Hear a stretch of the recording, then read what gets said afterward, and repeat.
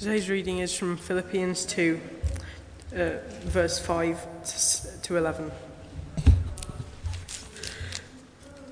In your relationships with one another, have the same mindset as Christ Jesus, who being in very nature God, did not consider equality with God something to be used to his own advantage. Rather, he made himself nothing by taking the very nature of a servant, being made in human likeness. And being found in appearance as a man, he humbled himself by becoming obedient to death, even death on a cross. Therefore, God exalted him to the highest place and gave him the name that is above every name, that at the name of Jesus every knee should bow, in heaven and on earth and under the earth, and every tongue should acknowledge that Jesus Christ is Lord, to the glory of God the Father. This is the word of the Lord.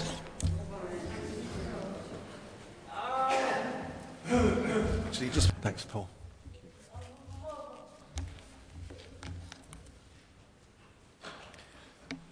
Well, the passage I've been asked to preach on this morning is Philippians chapter 2, verses 5 to 11. And this is one of the greatest passages in the New Testament. In one grand sweep, it unfolds the whole story of our salvation through Jesus Christ. It begins in the sphere of eternity with the divine nature of the Son of God. It brings us down to earth, and then his birth as a human being and the life that he lived, taking him eventually to the cross. And then it finishes by exalting him back to the heavens and to the right hand of God, there to sit in glory and in power. And the focus of all this passage is the person of Jesus Christ. And it begins with the divine nature of Jesus Christ, existing in the form of God. He did not count equality with God a thing to be grasped. In the phrase existing in the form of God, Paul is using a Greek verb which means that he was sharing in the very essence of God. That there was something unalterably essential about Jesus Christ that could be identified with God. And that's an important point, because so often people talk about Jesus, they admire Jesus, they are quite prepared to see him as one out of the ordinary person. They say he was a great teacher. Look at his parables, look at what we can see in the Gospels. They say he was obviously a person of great personal charisma. And perhaps he was someone who performed great healings in the course of his ministry. But still, he was just an ordinary human being, albeit that he was an outstanding person. But the New Testament will have nothing of that. It always begins its assessment of Jesus Christ by looking at his divine nature. I'm sure you can recall the passage from John chapter 1, which we have at Christmas. In the beginning was the Word, and the Word was with God, and the Word was God. And the Word became flesh and dwelt among us. And Paul is saying the same thing here. Existing in the form of God. That is where we are to begin our understanding of the identity of Jesus Christ, that he shares in the very essence of God. But then he goes on to speak of the way in which the Son of God comes from that exalted status of sharing in the power and privilege of divine splendor and glory, to come and share in our likeness.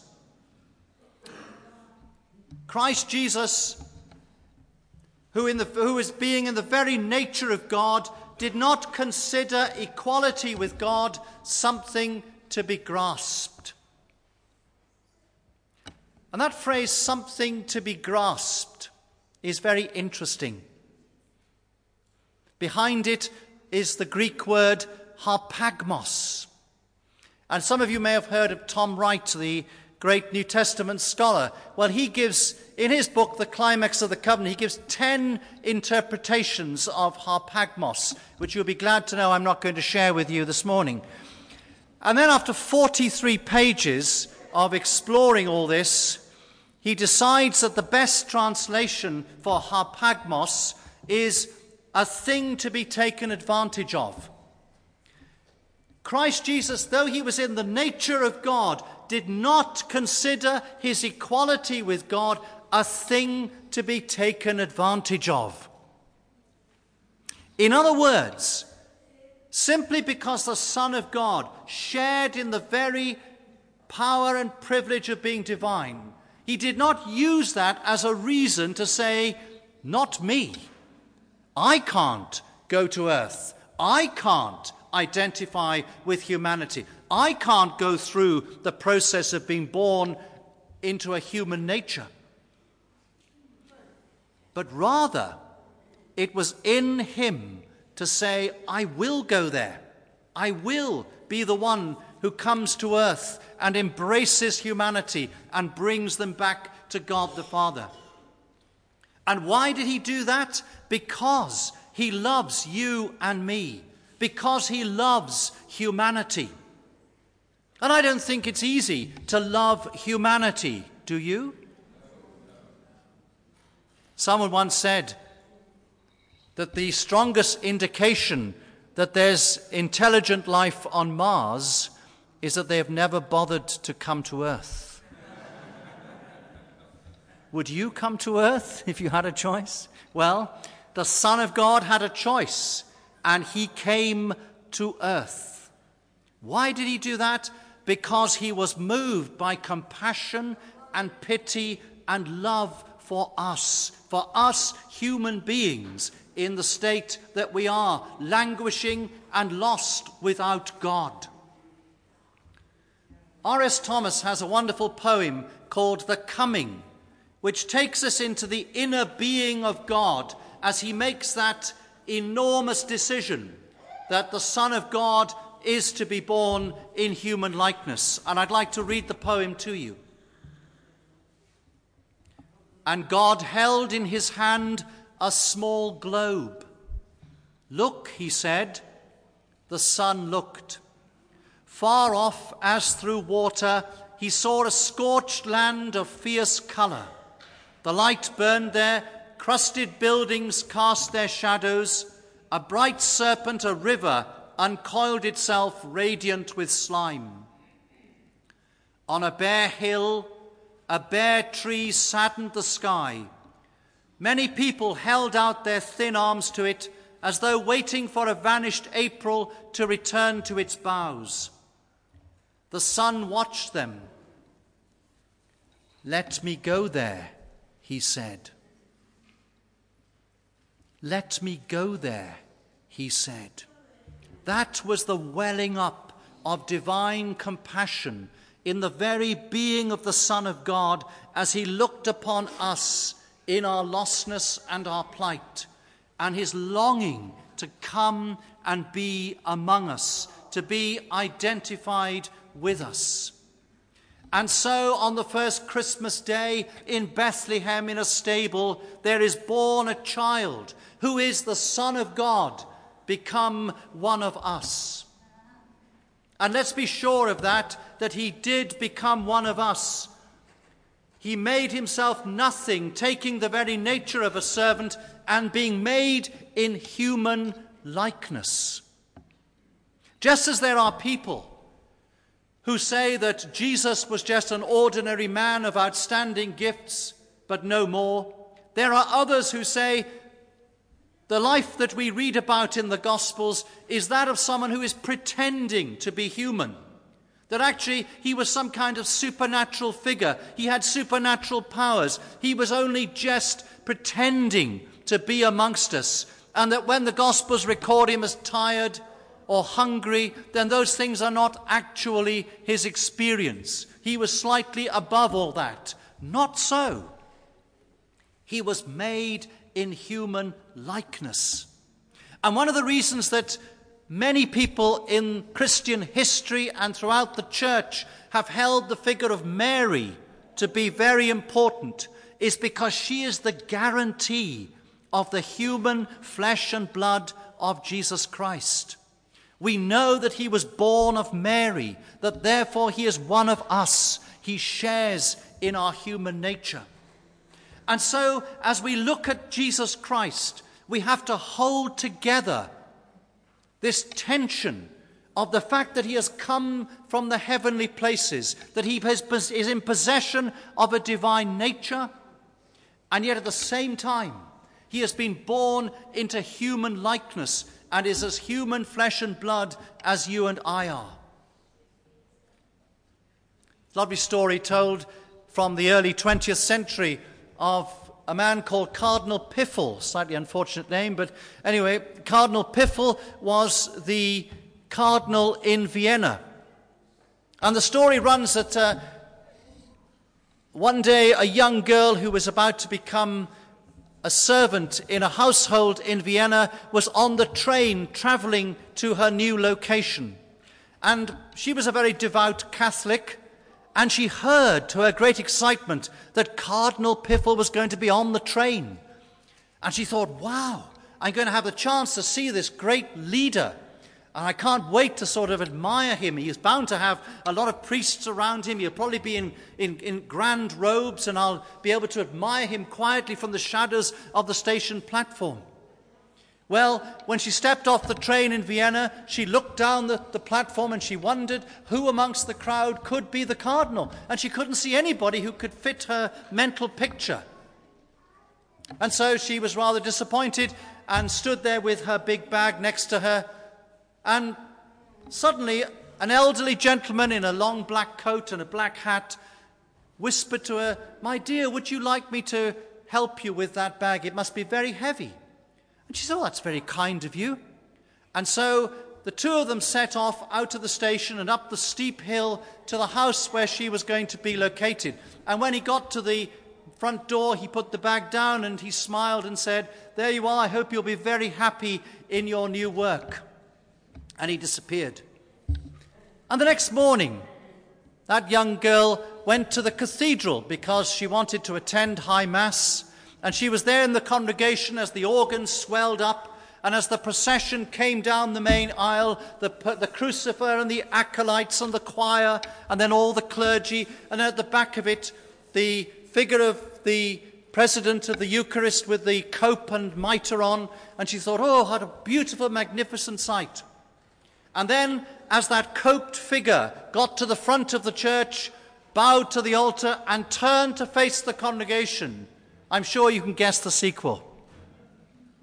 He was the elderly man who had walked beside her and carried her bag. And she was just thrilled and thought, crumbs, the cardinal, that great leader of the church, was prepared to walk alongside me and talk to me and carry my bag. And she suddenly had a double take on this man. He was there in all the glorious context of that cathedral and all its music and all its beauty, and yet he was also that humble figure who had walked alongside her. And that's how we must see Jesus. Yes, he has the glory of God's eternal beauty, but he comes also and walks alongside us in humility as someone who shares in our very human nature. And it's very important that we hold those two things together and that we see that that is how God works in the world. God doesn't work by breaking open the heavens and dazzling us with his presence and a sense of his commandments. God works quietly, unobtrusively, in the midst and in solidarity with us, and specifically in the person of Jesus. But having reached that point of speaking of the Son of God becoming human amongst us, Paul almost immediately takes us hurryingly along to the cross. And being found in appearance as a man, he humbled himself and became obedient to death, even death on the cross. Isn't that strange? Isn't that unexpected? Surely. What have we been talking about? We've been talking about the eternal Son of God, full of compassion and love for humanity. We've been talking about his generosity in giving himself to us, in coming to share that love, to embody that love, as it were, to put his arm around us with the love of God and to say, let me take you home to your eternal Father. We see him in the Gospels living the perfect human life, always generous, always kind, always giving of himself to people in whatever their circumstances. And yet we read he's crucified. Why is that? Well, do you know Plato, one of the great Greek philosophers who lived long before Jesus came, wrote in one of his books, if ever a perfect man comes to earth, he will be crucified. How did he know that? Because he knew human nature. He knows what we are made of, that we are both darkness and light. We love to give people the impression that we're all sweetness and light. And yet we know there's a dark side to us. There's a sinister side to our human nature that can be cruel and destructive and deeply selfish. And therefore, when a perfect person comes and lives among us, when we see in them the purity and the goodness and the graciousness of God, we feel exposed, we feel threatened, we are uncomfortable, and therefore we want to extinguish that light. We want to get rid of that person. And so Jesus is drummed out of the city of Jerusalem, pinned to a cross and done away with. And we can see the conflict beginning on the first Palm Sunday. One of the great all-age talks I've done in the past is, suppose Jesus had come into Jerusalem on an elephant. Suppose Jesus had come into a Jerusalem on a stallion. It would all have represented something else. But he came in on a donkey, and it was a deliberate choice. Because a person entering a city on a donkey comes as a man of peace. And he was saying to Jerusalem, peace, let there be peace in this city.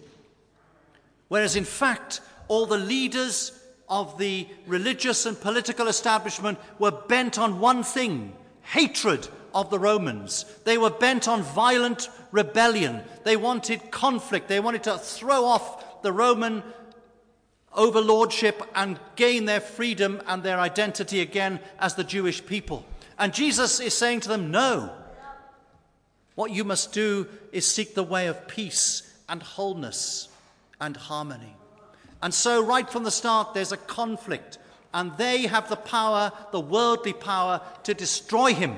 And so they take him to the cross and execute him, and as it were say, whew, job done, he's gone. Now we can get on with what we want to do, and we don't have to listen to his jarring voice calling us to a different way. And it's the same with all of us. There's a Caiaphas and a Pilate and those other figures of high priests in all of us. And when we hear Jesus calling us to peace and harmony, there's part of us that says, no, I don't want that. I want my own way, and I'm going to assert myself and drive myself forward along my own path and do it the way I want, not your way. And so Jesus is done to death on the cross. And it seems as though it's all over. It seems as though he's been defeated. It seems as though the message, the demonstration of God's love that he had brought to earth is completely wiped out. But not so. I remember seeing once a cartoon of the cross. It was just the shape of the cross on a small hill, and on top of it, it had a sign, to be continued. And that's right, isn't it? The story of Jesus does not end at the cross. The story of Jesus is to be continued, as Paul reminds us in this passage. Verse 9, therefore God exalted him to the highest place and gave him the name that is above every name, that at the name of Jesus every knee should bow in heaven and on earth and under the earth, and every tongue confess that Jesus Christ is Lord, to the glory of God the Father. Yes, there comes the resurrection, and after the resurrection, the ascension and the exaltation of Jesus to the very throne of God, where he is exalted and known as Lord. And that is highly significant. In the Old Testament, the title Lord is reserved for God alone. Only God is ever referred to as Lord. And he's referred to as Lord because he is the creator and he is the controller of all things. No one else has the right to the title. But now, mind-blowingly, in the New Testament, we have devout Jews looking at Jesus, hearing the story of Jesus, following the story of Jesus, and then saying, he is Lord. He is to share in the very divinity and power and glory of God.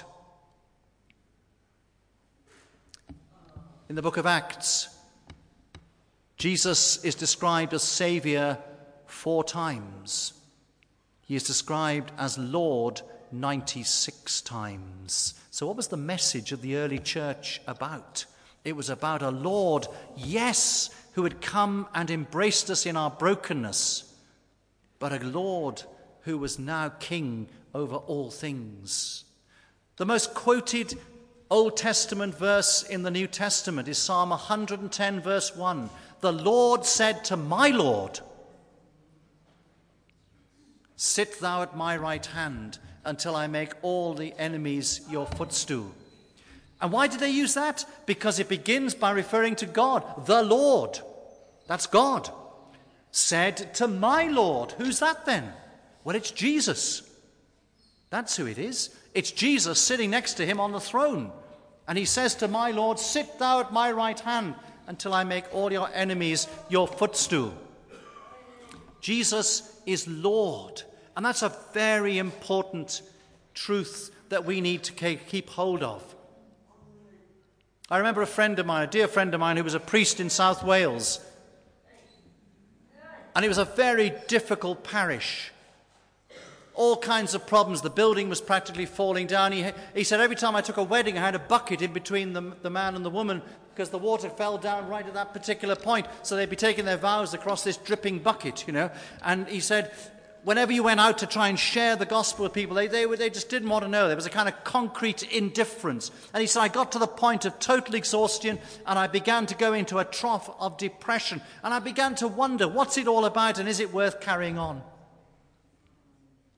And he said, I was in that state for weeks and months. And I was very, very downhearted. And then on Ascension Day, I was walking down to the church, and as I was approaching it, they were playing on the bells the tune to a hymn. And as I listened to the tune, I began to put the words to it. Now above the sky, he's king. And as I did that, he said, everything suddenly changed. I suddenly realized that all the anxieties that I had about converting people, about keeping the church going, about being worthy as a minister of the gospel, were not my headache. They belong to him because he's in charge and he's the king and he's the Lord. And I was able to pass over my burdens to him. And it transformed everything. And it's the same for you and me, that when the problems come tumbling into our lives, when we feel that everything's on top of us, when we can't cope and we're not able to have the strength to go on, the truth we need to remember is that Jesus is Lord. He has all the power of God, all the authority of being divine. He shares the throne of God. And no matter what might hit us, whether it's illness or sorrow or trouble, he is above it and beyond it. Nothing is greater than his love. He showed us that on the cross. Everything that could be thrown against him, everything that could possibly destroy his love was there at the cross, and it did not overcome him because he rose from the tomb and is alive and free in our world today.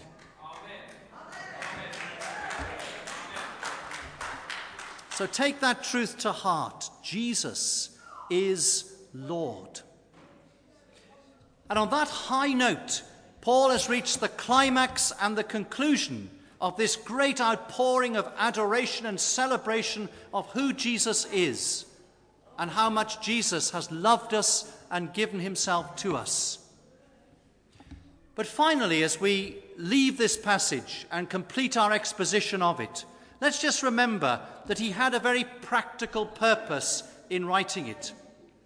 As Paul wrote to the church in Philippi, and as he brought their attention to Jesus, he was writing to a church that had troubled relationships.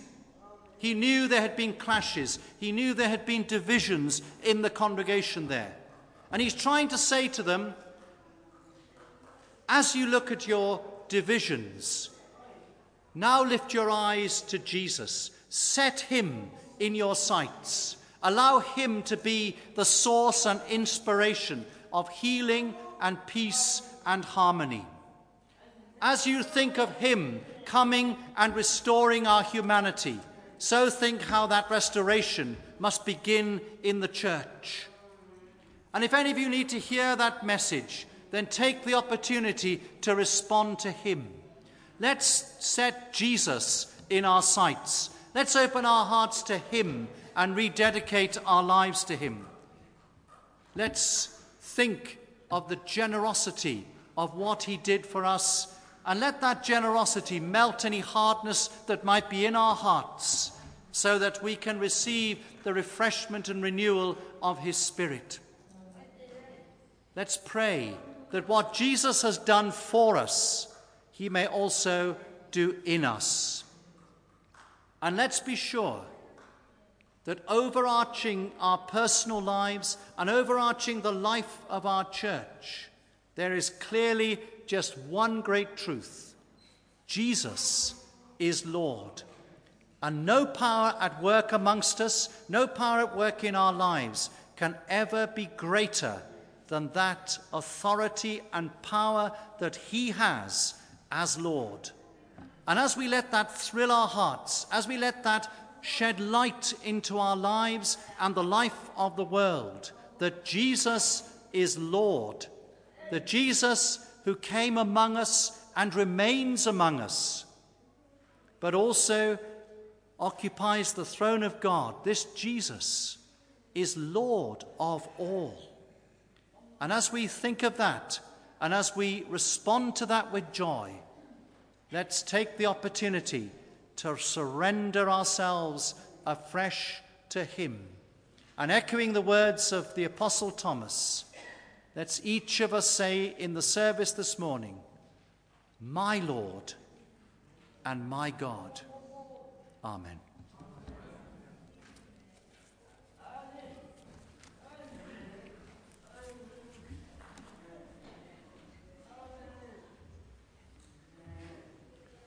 Let's allow that amazing truth then to shed light on our personal lives and the life of Christchurch, that Jesus is Lord. Let's just be quiet a moment and allow God to speak into our lives and pour his Spirit into our hearts.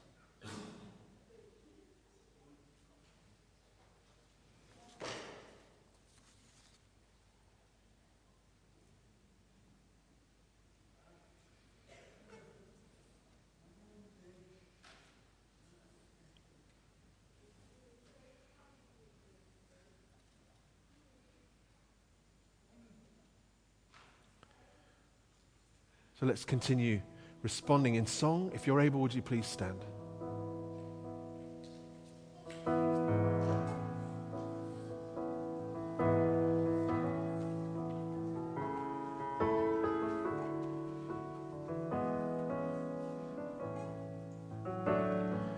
King of kings, majesty, God of heaven, living in me, gentle Savior, closest friend, strong deliverer, beginning and end.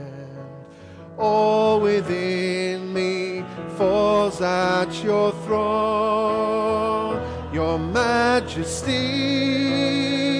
I can but bow. I lay my all before you now. In royal robes I don't deserve, I live to serve your majesty.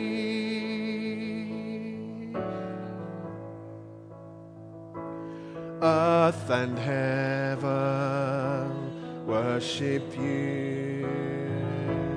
Love eternal, faithful and true, who bought the nations, ransomed souls, brought this sinner near to your throne. All within me cries out in praise, your majesty.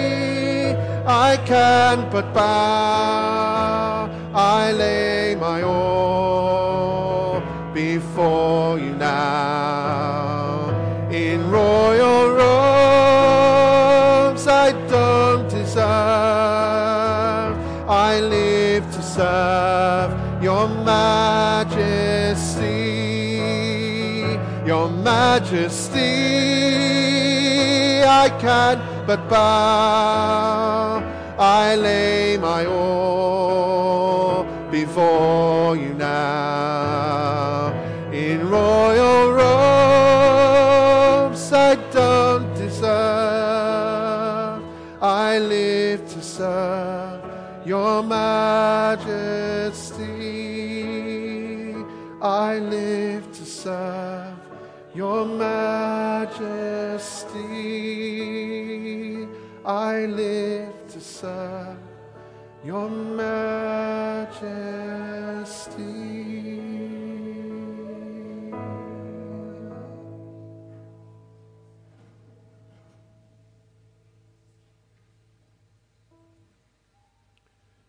Would you please be seated? And we're going to continue in prayer.